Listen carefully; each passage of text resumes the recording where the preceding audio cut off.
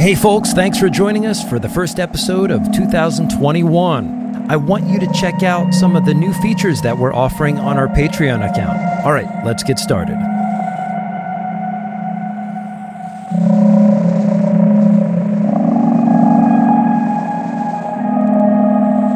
Welcome to Acid Horizon, the Theory Podcast. In today's episode, we will look at Martin Heidegger's 1929 inaugural lecture at Freiburg University, entitled, What is Metaphysics? This lecture is considered to be a starting point of sorts in a series of works which span his Being and Time, and the series of writings understood as the later Heidegger. The question in focus is, what does Heidegger mean by metaphysics? We will also explore the extended metaphysical and ethical implications of that question as they are laid out in the text. Joining me today are Matt, Will, and Adam. So let's begin. Let's take a look. What is happening in this text? One thing that is crucial to note when addressing the way in which Heidegger approaches metaphysics here is to begin with where one is situated when one asks a question. When one asks a fundamental question at the metaphysical level, one is also asking a question that one themselves is involved in. Part of the issue here is one that's present in other works in Heidegger, particularly the early pages of Being and Time, where Heidegger is trying to situate sort of a regional and fundamental ontology, and he's going to do fundamental ontology, right? Where he's going to attempt to establish a sort of grounding upon which we can then have those discussions about exactness, that sort of the conventional sciences that, say, Edmund Husserl was trying to submit sort of phenomenology to. Edmund Husserl is who Heidegger studied under. I believe Being and Time is dedicated to him. So I think one place to start is to first discuss the way in which the question about nothing unfolds and how that process can begin to expose both being with a capital B and how both the nothing and the being which surpasses beings can begin to lay out a metaphysics.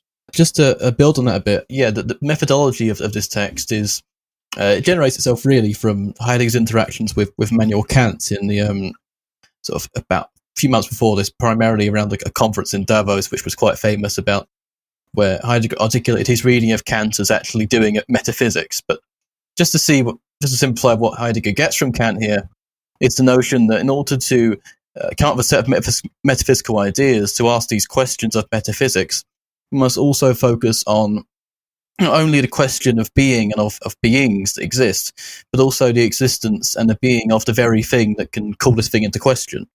How is it possible ontologically that there is a being to which metaphysics is a problem? And if we explore the questioning, then we find something about the being of the questioner itself. From that extent, we can actually get something about being as a whole, because we get this fundamental element of being that grounds the ability for us to make questions about it. So the question, what is metaphysics, is also a metaphysics of what it means to be able to ask this question in the first place. Yeah, and I think the first problem is the problem of, nothing, right? What Heidegger writes at the very beginning is science wants to know nothing, or the sciences want to know nothing about nothing. And it's from sort of that position that we can begin to the one thing that Heidegger does that I think is interesting is, rather than attempting to kind of throw in with the age-old debates of, metaphysics or, standard ethical quandaries and so on, he's going to attempt to sort of ask a question that hasn't been asked yet, but is underwriting all of these sort of philosophical discourses anyway. And the way that he is going to do it is by approaching sort of this question of nothing, the nothing that nonetheless is, right? So it's this problematization of the word is, right, that ends up haunting philosophy even into the time of Derrida, right? Derrida still puts is under erasure of grammatology and so on, because he still believes that there is no fundamental answer. So at least at that level, I think it starts at the question of nothing and its relation to being. So can you maybe talk about the way in which, or somebody can talk about the way in which the relation between the nothing, the questioner, and the notion of being unfold to sort of expose these relationships? Maybe one way of sort of taking a stab at that, and I think Craig will have something to say there as well, is that one of the common themes, both in this text and in Being and Time, and frankly in all of Heidegger's work, is this notion that there's something which we've forgotten, right? Something that's become obscured or presupposed or we've failed to properly, fully investigate and understand.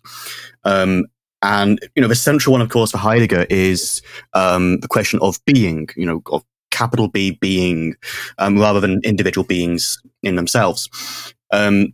And that's also where you get some of the sort of obscurity or difficulty of his language. And this, to bring us back, one of the ways in which this shows up in this essay, I think, is that when Heidegger wants us to be able to talk about the nothing, anything in particular we have to say about it ends up something like the form "nothingness is X," right? Which, of course, immediately creates a kind of logical contradiction there, right? And it's the is that's creating these problems in the first place, and that's why he's so concerned with this question of being at all.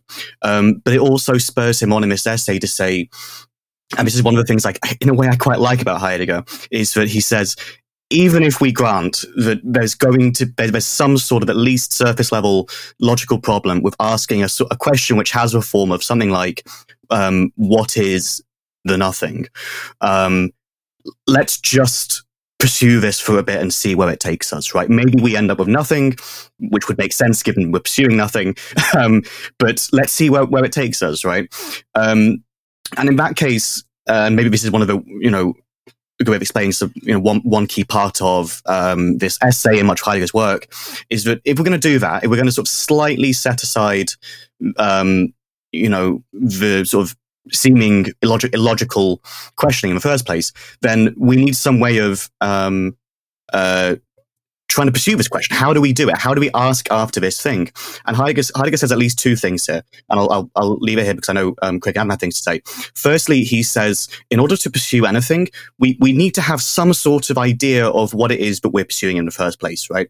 It's impossible to question after that which we don't already have some sense or understanding of.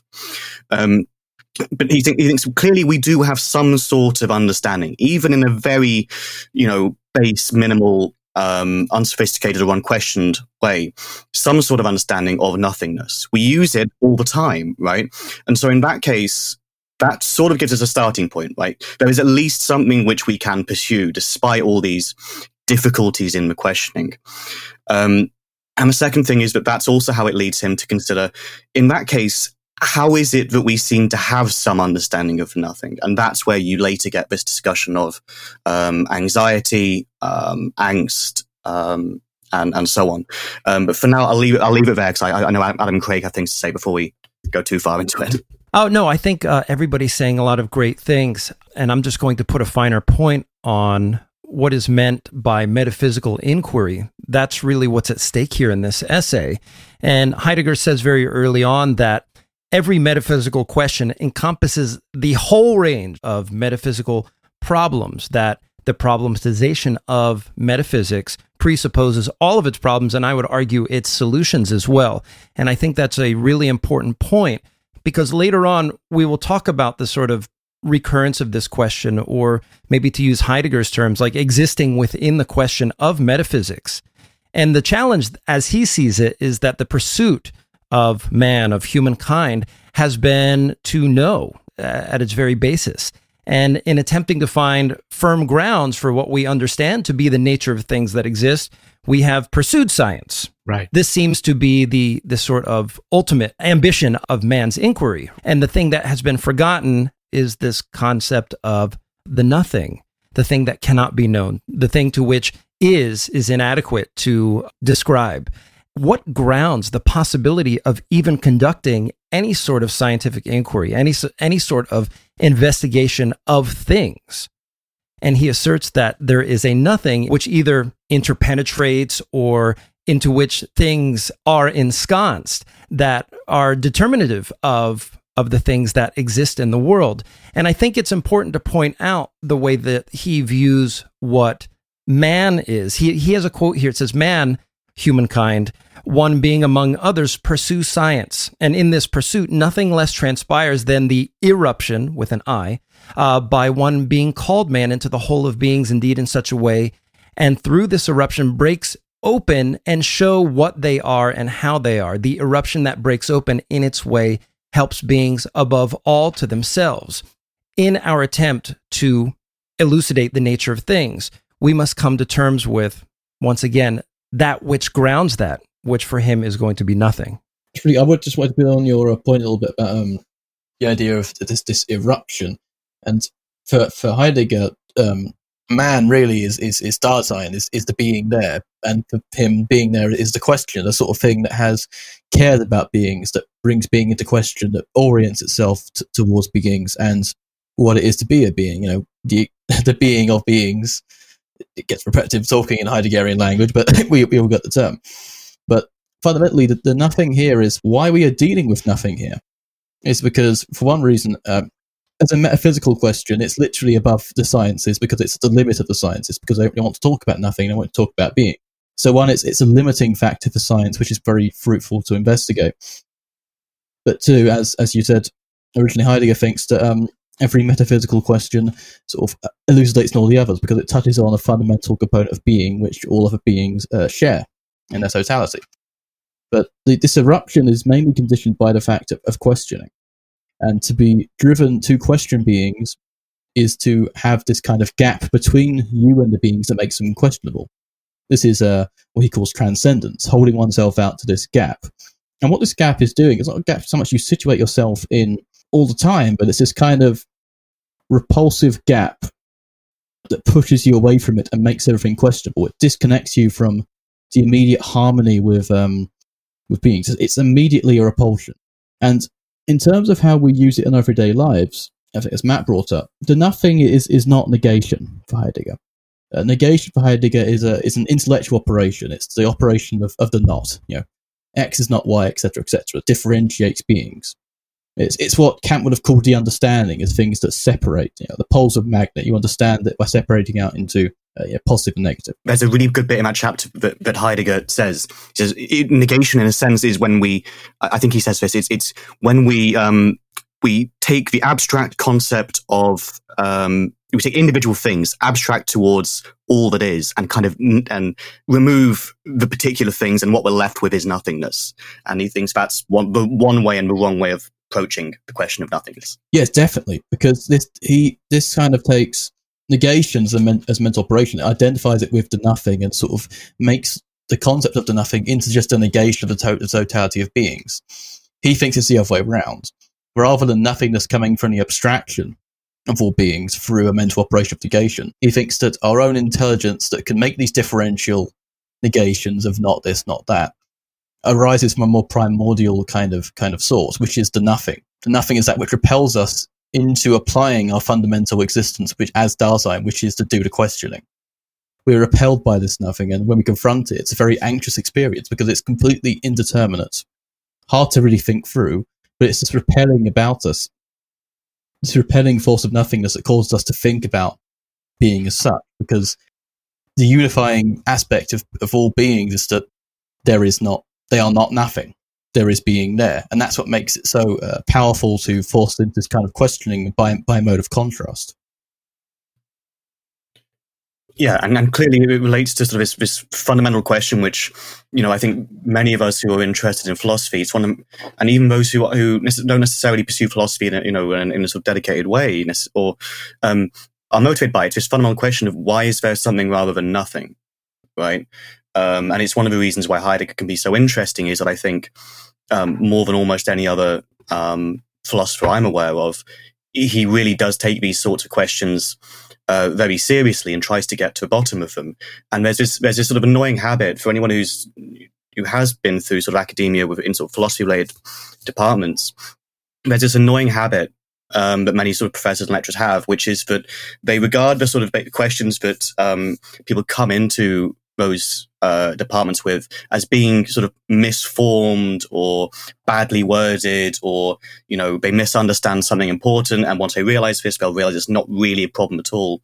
And this happens sometimes with this question, right? Why is there something rather than nothing? Often it'll be eliminated as a kind of category error, or you haven't properly understood what being is, or what nothingness is, or whatever.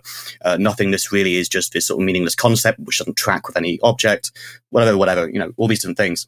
And Heidegger takes these kind of line of questioning very seriously and goes down to their root. And that's why I think he could be such a powerful thinker on some of these questions.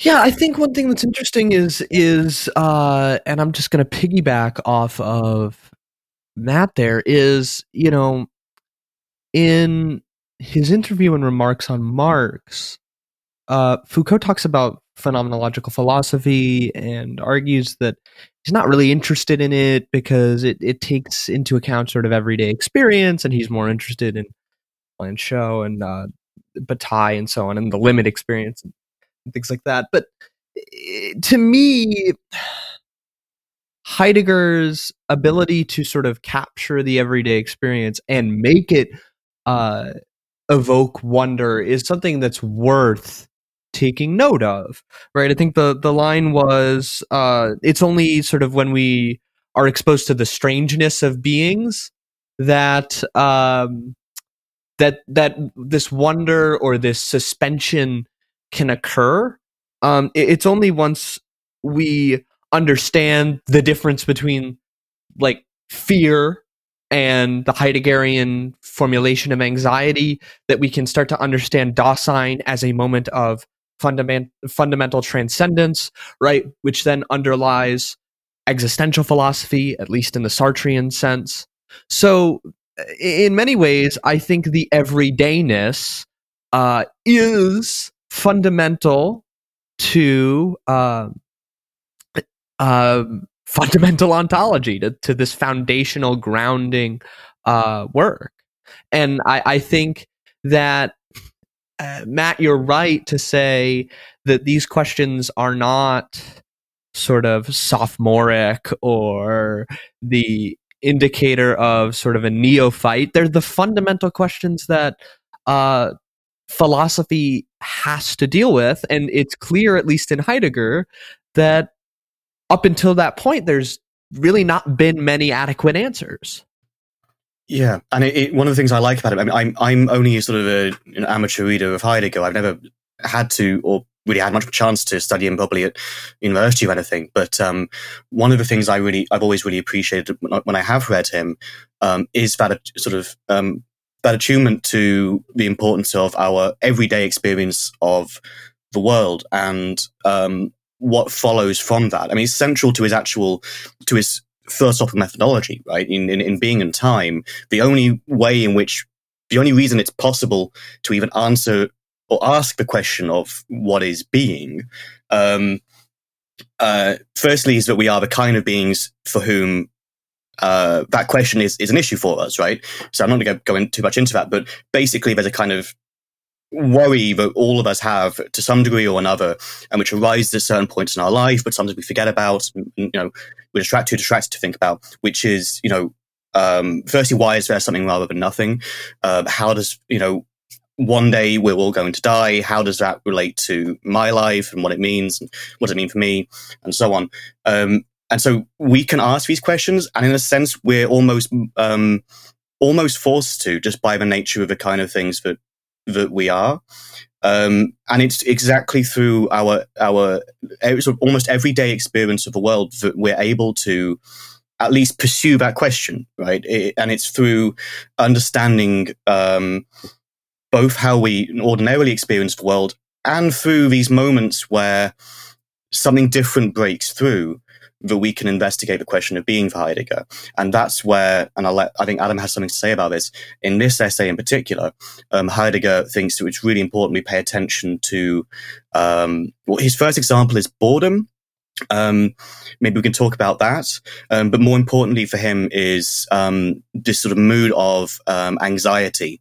And when we really have those moments of anxiety or those moods of anxiety, what it is about those which, what it is those moods or moments reveal to us about being or the world. In this essay, one of the words that's used quite a lot is the idea of being attuned to beings as a whole.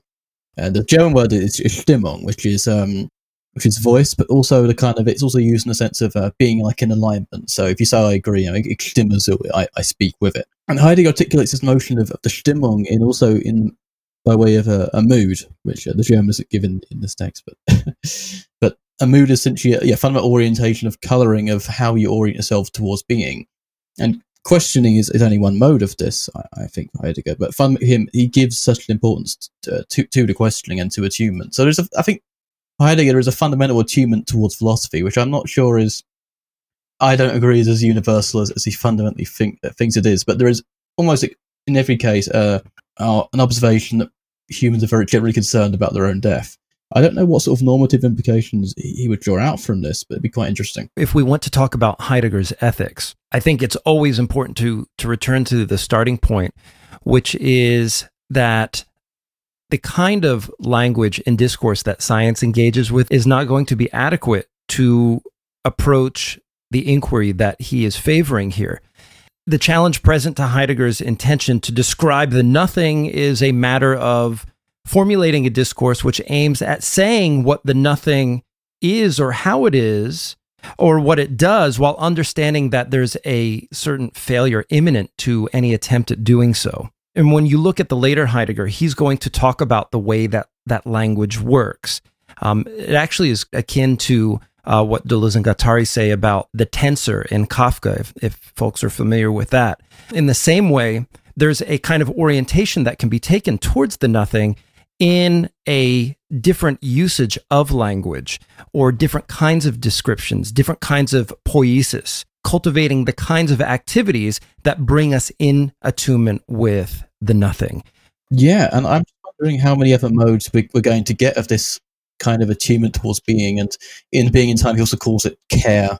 There's a cognitive dimension to Dasein here that, in terms of providing any normative conclusion from this thesis alone, there is some quite worrying aspects to this, in terms of framing humanity or the individual, the being that has a particular worth for Heidegger in terms of its ability to question and ask questions. And obviously, the cognitive biases and the ableist implications could be, well, a pretty striking if we extend that much. But the question of further orientations of being. I mean, care in relation to the world and being in the world is, I don't know to the extent in which he would link that purely to cognitive faculties.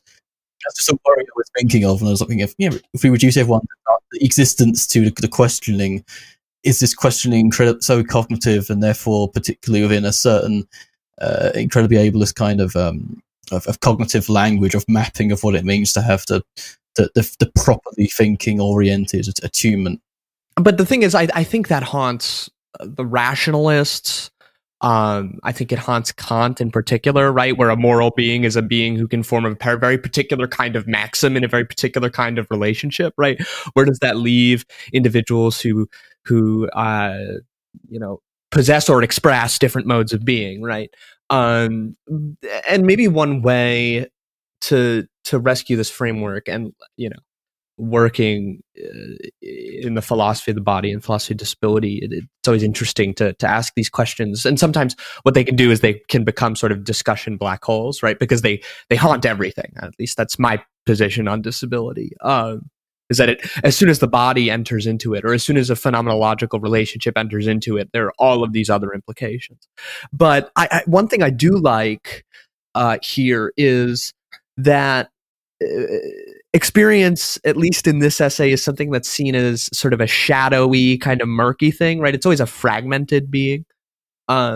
It's no matter how shadowy or fragmented it is, we always engage with these things as a whole, even if we don't secure them that way. So I think that allows for different modes of being, right? For different things to be disclosed at different times and so on. But I think attunement is interesting because he does say that it's sort of the basic occurrence of the Dasein, but then doesn't spend a ton of time on it and spends much more time discussing anxiety. And of course, if you want an elucidation, you can, it's translated as care. It's sort of concern, right? It's the way we approach these things. You can sort of see what your sort of being has a particular fixation over, or what its focus is, and so on. But I like Heidegger's notion of fragmented being in the everyday experience, right? It's no matter how fragmented our everyday experience may be, we always deal with beings as a sort of unity. And that unity can represent itself to us phenomenologically in varying ways. I don't think there's a singular mode of being, or at least I hope not. So that would be my response to that. Would be my Crip theory response to that. I want to take another pass at the entirety of the theory. I think the starting point that I want to take is the infamous line, which Carnap goes after, is the nothing is the complete negation of the totality of beings, which I think in some other places is translated as the nothing nothings, right? I think we should take Heidegger in good faith here and make an attempt to understand what it is he's getting at. And I think there's a series of steps that we can approach. First of all, there's at least three terms on the field right now. One, which is Dasein, or being with a capital being, that being there. The other term is nothing. And then there's also beings, the whole field of beings within the sort of grander sphere of being itself, being with a capital B. And we need to know how it is that Heidegger throws all these things together. He says the nothing is the complete negation of the totality of beings. Does not this characterization of the nothing ultimately provide an indication of the direction from which alone the nothing can come to meet us? The totality of beings must be given in advance so as to be able to fall prey straight away to negation, another term, right? In which the nothing itself would then be manifest. So what Heidegger is saying, and I'm breezing by a few details here, is that the idea of Dasein, the idea of nothing, they are given mutually. It's from there that we, as beings, as singular individual beings, we cannot embrace the totality of Dasein on its own. We understand beings how? As a relation of other beings in the world. But what he's saying is that ensconced within this greater being with a capital B, the whole thing is informed by the notion of nothing, which undergirds it, which might not even be the right word, but we'll just use that for the time being. And he uses this term nihilation, which actually in the Krell translation here, he opposes later to the notion of negation, but it's not a direct opposition. He's just saying that how can we understand particular negations in the field of given beings? Well, it's through this concept of nihilation that comes from the nothing. So the nihilation of the totality is immediately manifest in the givens of the totality. So Dasein and the nothing, just like being foisted into the universe all at once, the absolute totality of Dasein is immediately negated or annihilated by the nothing. How do we understand it, though? Well, it's us as being thrown into this. And later in Being in Time, you get this term thrownness. Here we are, we experience this immediate annihilation of being as particularized beings. And we can imagine, as Heidegger says, the formal concept of the nothingness, that's only a representation of the nothing itself, however it is occurring, right? So philosophically or, intellectually, we can have that conception, but it's nothing like the way the nothing actually occurs. And so we cannot comprehend the absolute whole of beings as the single being. However, being's annihilation, one of the ways that Heidegger talks about this later on, is as a coming to pass. And so in our everyday sort of clinging to being as a particular being, like busying ourselves with this and that, we tend to ignore, or it doesn't appear as readily to us, this notion of this experience or this persistent tingle of anxiety, this sort of low ebb of this sort of skimming off of being into the nothing, which is itself the sort of base condition through which we can understand ourselves as beings, and that we can at least asymptotically brush by the notion of the totality of Dasein and the nothing. So this brings us back to the fundamental mood of anxiety. But one of the things that I want to clear up, and that Heidegger is very clear about, is there are forms of nihilation that we experience in a very real way in our lives. He brings some of them up. The notion of failure, the notion of rebuke, the notion of loss, experiencing real losses in our lives. And those things may, in some way, shape, or form, instantiate this notion of anxiety, but they aren't anxiety in and of themselves. And it's only through this attunement to anxiety, angst, I think is the translation. And a last important question is, what is the practical dimension of attunement? Attunement involves an embodiment. It involves a positioning, an attitude, a sort of being towards death, a being towards the possibility of our annihilation, that then comes back to us as a form of revealing that simultaneously conceals. But we can get into that maybe in a different Heidegger discussion. But Matt, I know you wanted to address the allegation that Heidegger was an existentialist.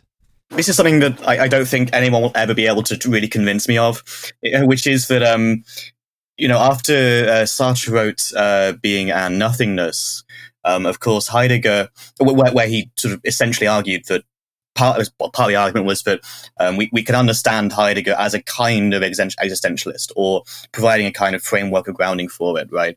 And after that, Heidegger famously wrote, I think, was it, will I be correct me here, was it A Letter on Humanism? Letter on Humanism, yeah. Yeah, where he basically publicly rebuked Sartre, and said that he was not an existentialist and he was not a humanist. He was not concerned primarily with, these kinds of concerns of mortality and so on.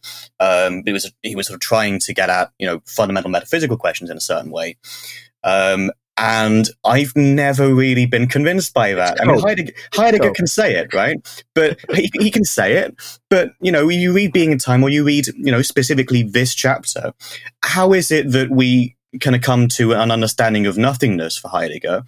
It's through the experience of anxiety, of boredom, of rebuke, and so on, right? It's through these moods which we experience as very, meaningful and important moods, which define, for Heidegger, define us and our relation to the world, right? By attuning to anxiety in these moments where the world seems to sort of simultaneously impinge upon us, but also retreat from us. But it's by attuning to that we experience or see the other sort of almost the other aspects of beings, right? We kind of see them they are revealed to us in a new light, right? And so given this, the emphasis in Being on Time on the idea of time and in a sense mortality, right? Our finitude.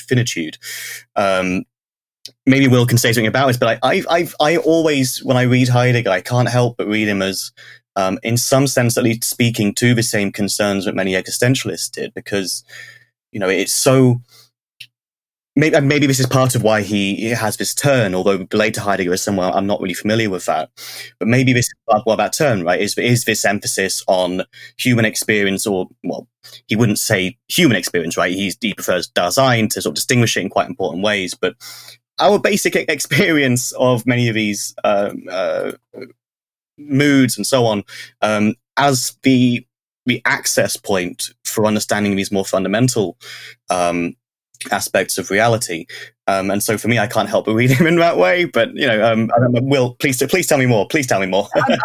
I joke a little bit when I say, because the Letter on Humanism is like a pretty hefty, I guess it's a critique, but there's one section, and I just had to quickly pull it up, of the letter on humanism that I really like, that is sort of towards the end, and it reads, "As long as philosophy merely busies itself with continually obstructing the possibility of admittance into the matter of thinking, into the truth of being, it stands beyond any danger of shattering against the hardness of that matter." So in a sense, what Heidegger may say is that part of the problem with the framework of, and he'll admit that sort of the letter on humanism, or he'll admit in the letter on humanism that, so I think the term is that being in time ends sort of like in a blindality sometimes, in some senses, and in a sense like being in nothingness does too for some folks. But I think that these ideas are interesting because I do find that there's something like strangely human about saying things like anxiety, boredom. These are not notions that exist purely ontologically, right? There's a social investment in these terms as well. Yeah. And I think that that's why I struggle as a student with the letter on humanism. But one way in which I guess Heidegger can escape it is that one of the fundamental tenets of humanism is that it has sort of normative elements, right? And in this, we have little show notes here, and I was talking about disability and all of this, and Matt noted to me, well, does Heidegger want to have any sort of normative judgment? He says that he doesn't think so, and I agree, actually, because this is on page 151 of the Macquarie translation, and he basically makes the argument that the Dasein is in each case one's self. So I'm just going to briefly read a section from Being in Time. Dasein is an entity which is in each case I myself. Its being is in each case mine. This definition indicates an ontologically constitutive state. But it does not. But it does no more than indicate it. At the same time, it tells us ontically that in each case, an I, not others, is this entity. And I think that sort of assertion of, I don't even want to say radical subjectivity, but a sort of, I guess in a sense, privation is what limits the possibility of there being maybe a normalizing judgment, which I think would be part of the problem here.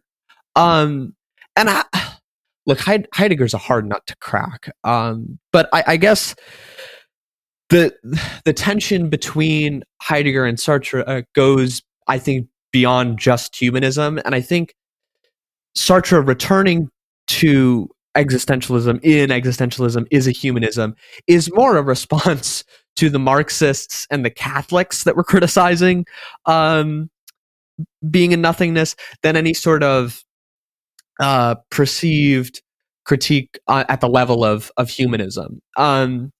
So in that sense, I think sometimes these sorts of squabbles that exist in sort of the contemporary history of philosophy can tell us more about the individual philosophers themselves. I think Letter on Humanism tells us more about Heidegger than it does about sort of the sort of limitations of Sartre, and the same goes for existentialism as humanism. It tells us more about how Sartre views being in nothingness, right? He takes issue with people who say, "Oh, I'm cursing, so now I must be an existentialist because I don't care about things," or whatever. And I think it tells us more about how these philosophers have digested the way in which the reading public has reflected upon these works. And that's why I think all of these texts where they return are always just pure cope. Fascinating cope, right? It can be fascinating cope, but it's always cope. It's why both editions of like Critique of Pure Reason have to be read. Maybe we can return here now to the concept of anxiety, in this text, right?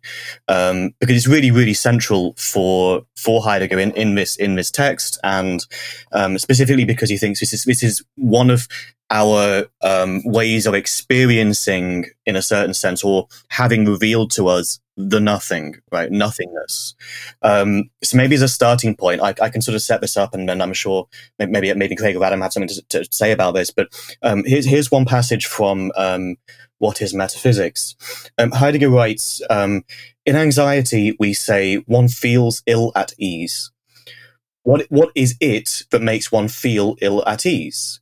We cannot say what it is before which one feels ill at ease. As a whole, it is so for one.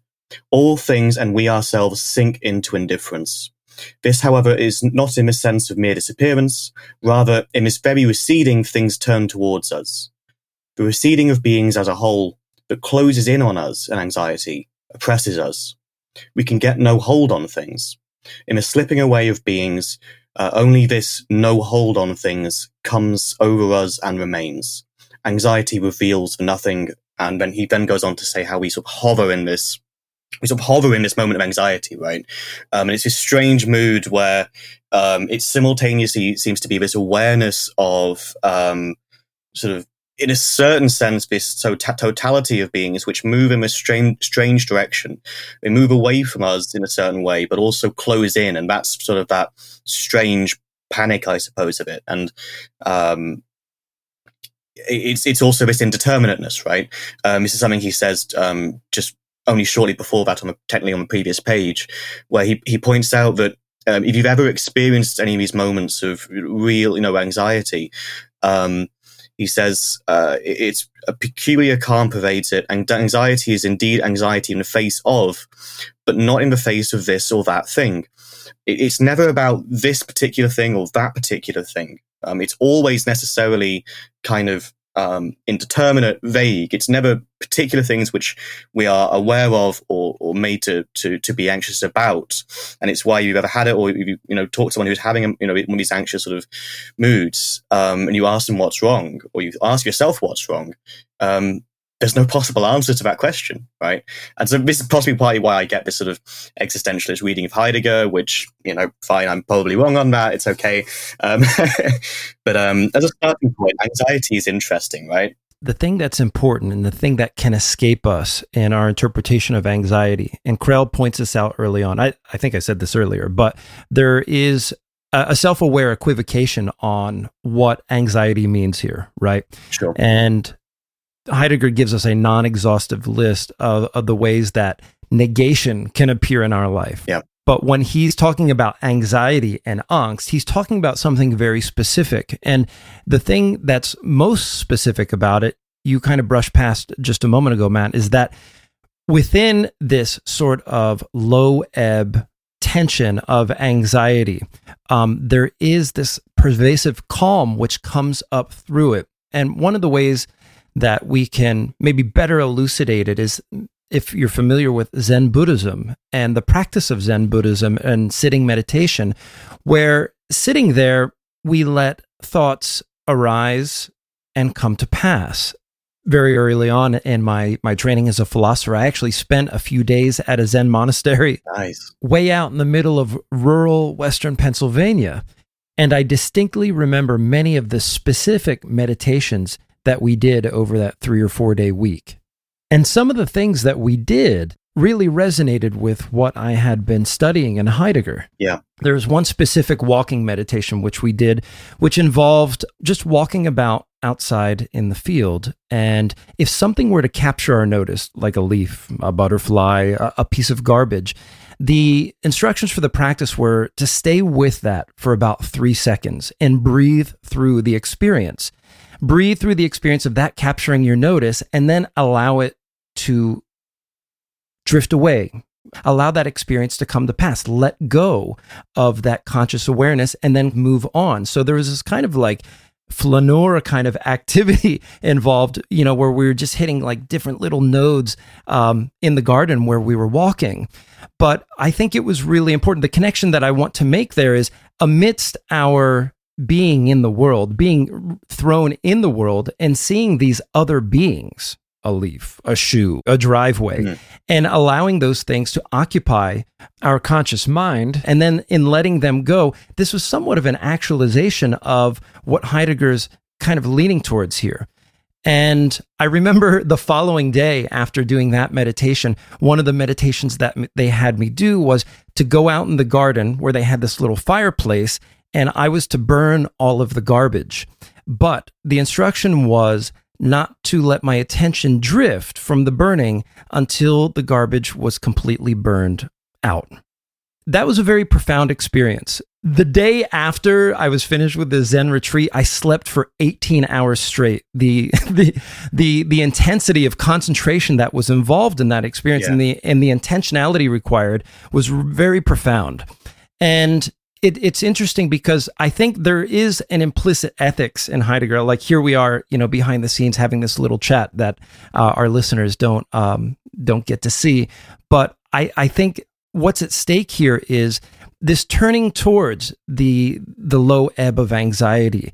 And what happens is for Heidegger, without going too deeply into what I know of being in time, is that in our attunement to the nothing, we have this sort of encounter with it, and we can't grasp its total truth. For Heidegger, there's always some errancy in the truth. But as I said, in the act of attunement, something is revealed and something is concealed. And that which is revealed falls back upon us, and it gives us a different quality of being, a different quality in the way that we engage the world. Yeah. And for me, those things are just inextricably connected. And it's interesting, right? The way that for Heidegger, these sort of moods, as he puts it, sometimes are so intimately bound up with the way that the world is revealed to us, and its various sort of these various aspects of being, I suppose. And it's an interesting. I think one thing to maybe say here is that I think Heidegger does also want to distinguish between a kind of a low ebb of anxiety, which presumably he would want to connect up with sort of the idea of finitude and death and so on, and these particular moments, which he says are pretty rare, right? They don't come up very often, and all that, but they're important, and it's in these moments of particular acute anxiety and a sort of attunement to that that he thinks we can reveal an understanding of nothingness, right? Of this sort of repelling, pulling away thing.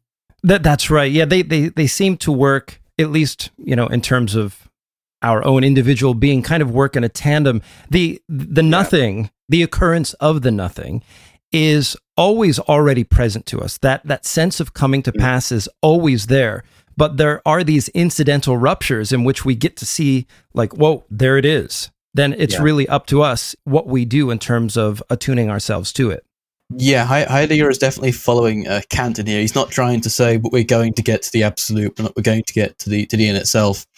We're simply trying to attune ourselves such that we can properly find ourselves in the midst of being, in the midst of being a being, and making itself questionable. There's something meditative about anxiety, but it's an access point. It's what in later works Heidegger would sort of say something that maybe he would say it's that which calls us to thinking, and calls thinking is this ruptured nature of being itself, and how you to situate yourself within it.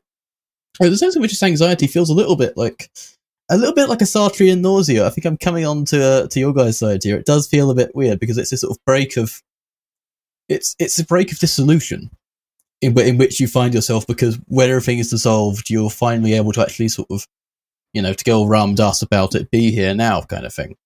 It's the pure immediacy, and that's where, when you sort of dissolve all this, where you can properly situate yourself, and then you can articulate your own cares in a much more attuned way. You can simply, maybe in a way, care better in terms of how you want yourself to, how the unfolding of your own questioning of your own existence plays out before itself. And because of this essential finitude of being, of existing, you can only really unfold this question before yourself by a mode of transcendence by which you enter this gap, this rupture. He has this very weird conclusion, which is that Hegel was right. Which I'm sure you love. End of episode. Yeah. He doesn't quite say that, though, does he, Adam? So what he says is, pure being and pure nothing are therefore the same. This proposition of Hegel's is correct. Being and the nothing do belong not because both, from the point of view of the Hegelian concept of form, agree in their indeterminateness and immediacy, but rather because being itself is essentially finite and reveals itself only in the transcendence of Dasein, which is held out into the nothing. Fundamentally, there's this anxiety, this nothingness, this annihilation, which is the repulsion of not thinking in towards thinking. This fundamental break in being isn't tied by Heidegger to anything logical. It's pre-logical. There's a fundamental pain of orientation, whereas for Hegel, really, I'm sort of ripping off Catherine Malabou and Zizek as I always do, but sort of there's a fundamental pain to logic itself. Logic itself has a structural developmental process that manifests itself as pain in its own sort of motion of self-collapsing, where it can never fully be purely identical to itself. The pure being in itself is never fully attained, and this is painful for logic as it is painful for us when we realize we can never fully attain this ideal identity, this ego ideal, I guess, to put it in Freudian terms. Yes, actually, logic is also painful. Go ahead, Will. Yeah, I think that the crucial notion here is that like being is finite and like specifically reveals itself in the transcendence of the Dasein, which is then like held out in the face of the nothing. And I think that's a step away, at least from the Hegel quote that's just above it.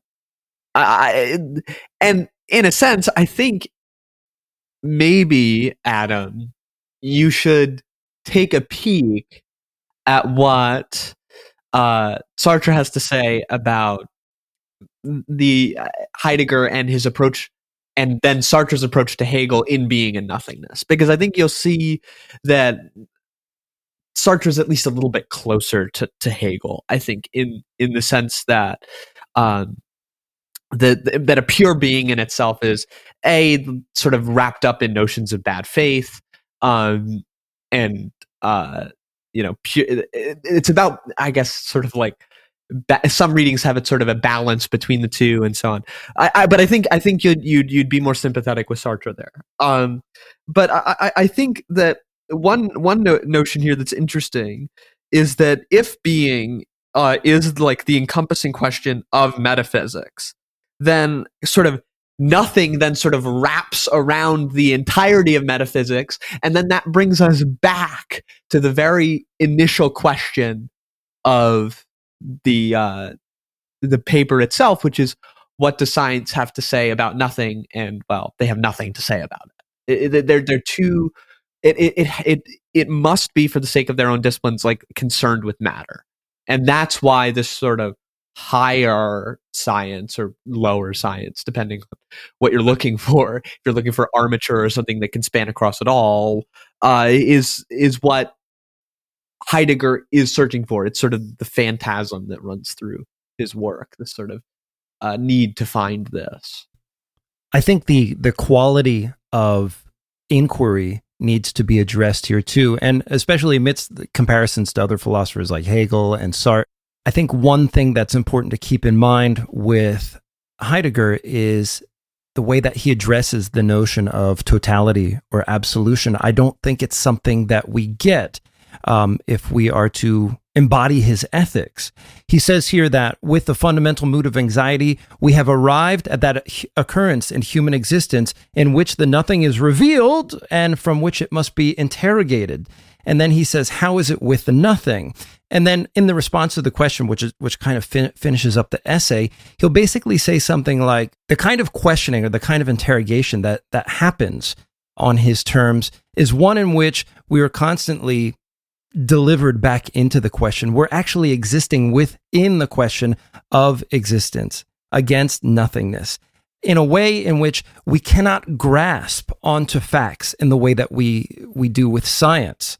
It's this attunement and this turning towards anxiety it reveals to us something, a kind of truth, and then going to being in time, but something remains concealed once again. And so there's a level of uncertainty with which the task of inquiry completes itself, or doesn't complete itself, rather. I have to disagree with the method here, because what he does is he sort of says that he starts from sort of this very Kantian assumption that, well, it's Kant. It goes back to Aristotle. Everyone has it, apart from like a few philosophers, that the ground of thinking is non-contradiction, and therefore if we think about where thinking comes from, where it comes into questioning something, and it makes its differentiations, its negations, it's not, not this, not that. We need to think about where this operation of the intellect comes from, which is, he thinks, negation does not comes from the nothing. Fundamentally, this repulsion that is being felt at the beginning of thinking, in which he thinks being and nothing come to be the same in the unfolding of each other. For me, that is contradiction. It's the contradiction of finitude versus the infinite indeterminacy of the nothing that will eventually annihilate everything. And I wonder whether this is a bit of a limitation on Heidegger here, in terms of the very restricted notion of thinking that he opposes upon thought itself, only to put something behind it. But at the same time, I think maybe Heidegger would agree with this. We are still thinking through this. We are being called to think about the nothing by its absence, and every time we get behind it to this so-called behind thing, it's only for a presupposition. But by thinking through it, that's how we actually get it. And there's not really much retroactivity in Heidegger's method here that's explicit. It's only implicit. Oh, look, we have arrived at this nothing. But we don't arrive at the idea. We arrived at the idea it was already always there, but for some reason this doesn't ascribe any logic of retroactivity into nothing itself. So on sort of a metaphysical, logical level, I think there's I'm not going to say, it's a good attempt and pat him on the fucking head, but this is where my disagreements are with the piece as we find it. But doesn't he at one point, near the start of a chapter, you said that it's this idea of the law of non-contradiction, but isn't it right at the start where he says that if we hold too closely to this idea, we'll never get anywhere in trying to understand in understanding this question or properly posing it? That's right. Right. Where he says we need to be able to move beyond what logic supposedly tells us and see what other ground he might have to investigate it, and then come back with an answer. Oh yeah, he confines the intellect behind this veil of non-contradiction at the same time as he tries to elaborate a pre-logical version of annihilation. So he's still pre-logical, which is where I'm not quite sure how that works as much. It feels like there's kind of this retroactive sweeping backward of the intellect into its own comprehension. Maybe this is just a starting point you need to go through. In that case, I don't have any objections, but it's... Well, that's precisely the point that Deleuze critiques him on. And it happens in Difference and Repetition in chapter 3, where he says, Heidegger asserts this subjective presupposition of this pre-philosophical reality that exists. And Heidegger's making that move okay, looks like non-contradiction, but how are we ever to get to the problem? I mean, we can read him charitably after that, but I think, Adam, you're right to go after that, in the same way that Deleuze does, which, what does it get us? Well, I think the one thing we want to take from Heidegger is the question of what are the grounds for the conditions of the possibility of knowing anything at all? Great. We want to keep that question. But then going back and saying, look, there's a dimension of reality that's pre-philosophical. Buzz, wrong answer. I think our task as philosophers is to unearth all of those presuppositions. And so on that basis, I'm totally with you. I want to thank everybody for joining us for our first episode of 2021. If you'd like to support us, join us on Patreon. This year, the cast of Acid Horizon intends to do some reading groups. One of them that we're going to do is on Deleuze's Difference and Repetition. This feature will be available for patrons subscribing at the $5 level and above. If you are interested, please subscribe. In the meantime, connect with us on social media. Most of us are active on Twitter these days, a little bit on Instagram, but we would love for you to join our community somehow.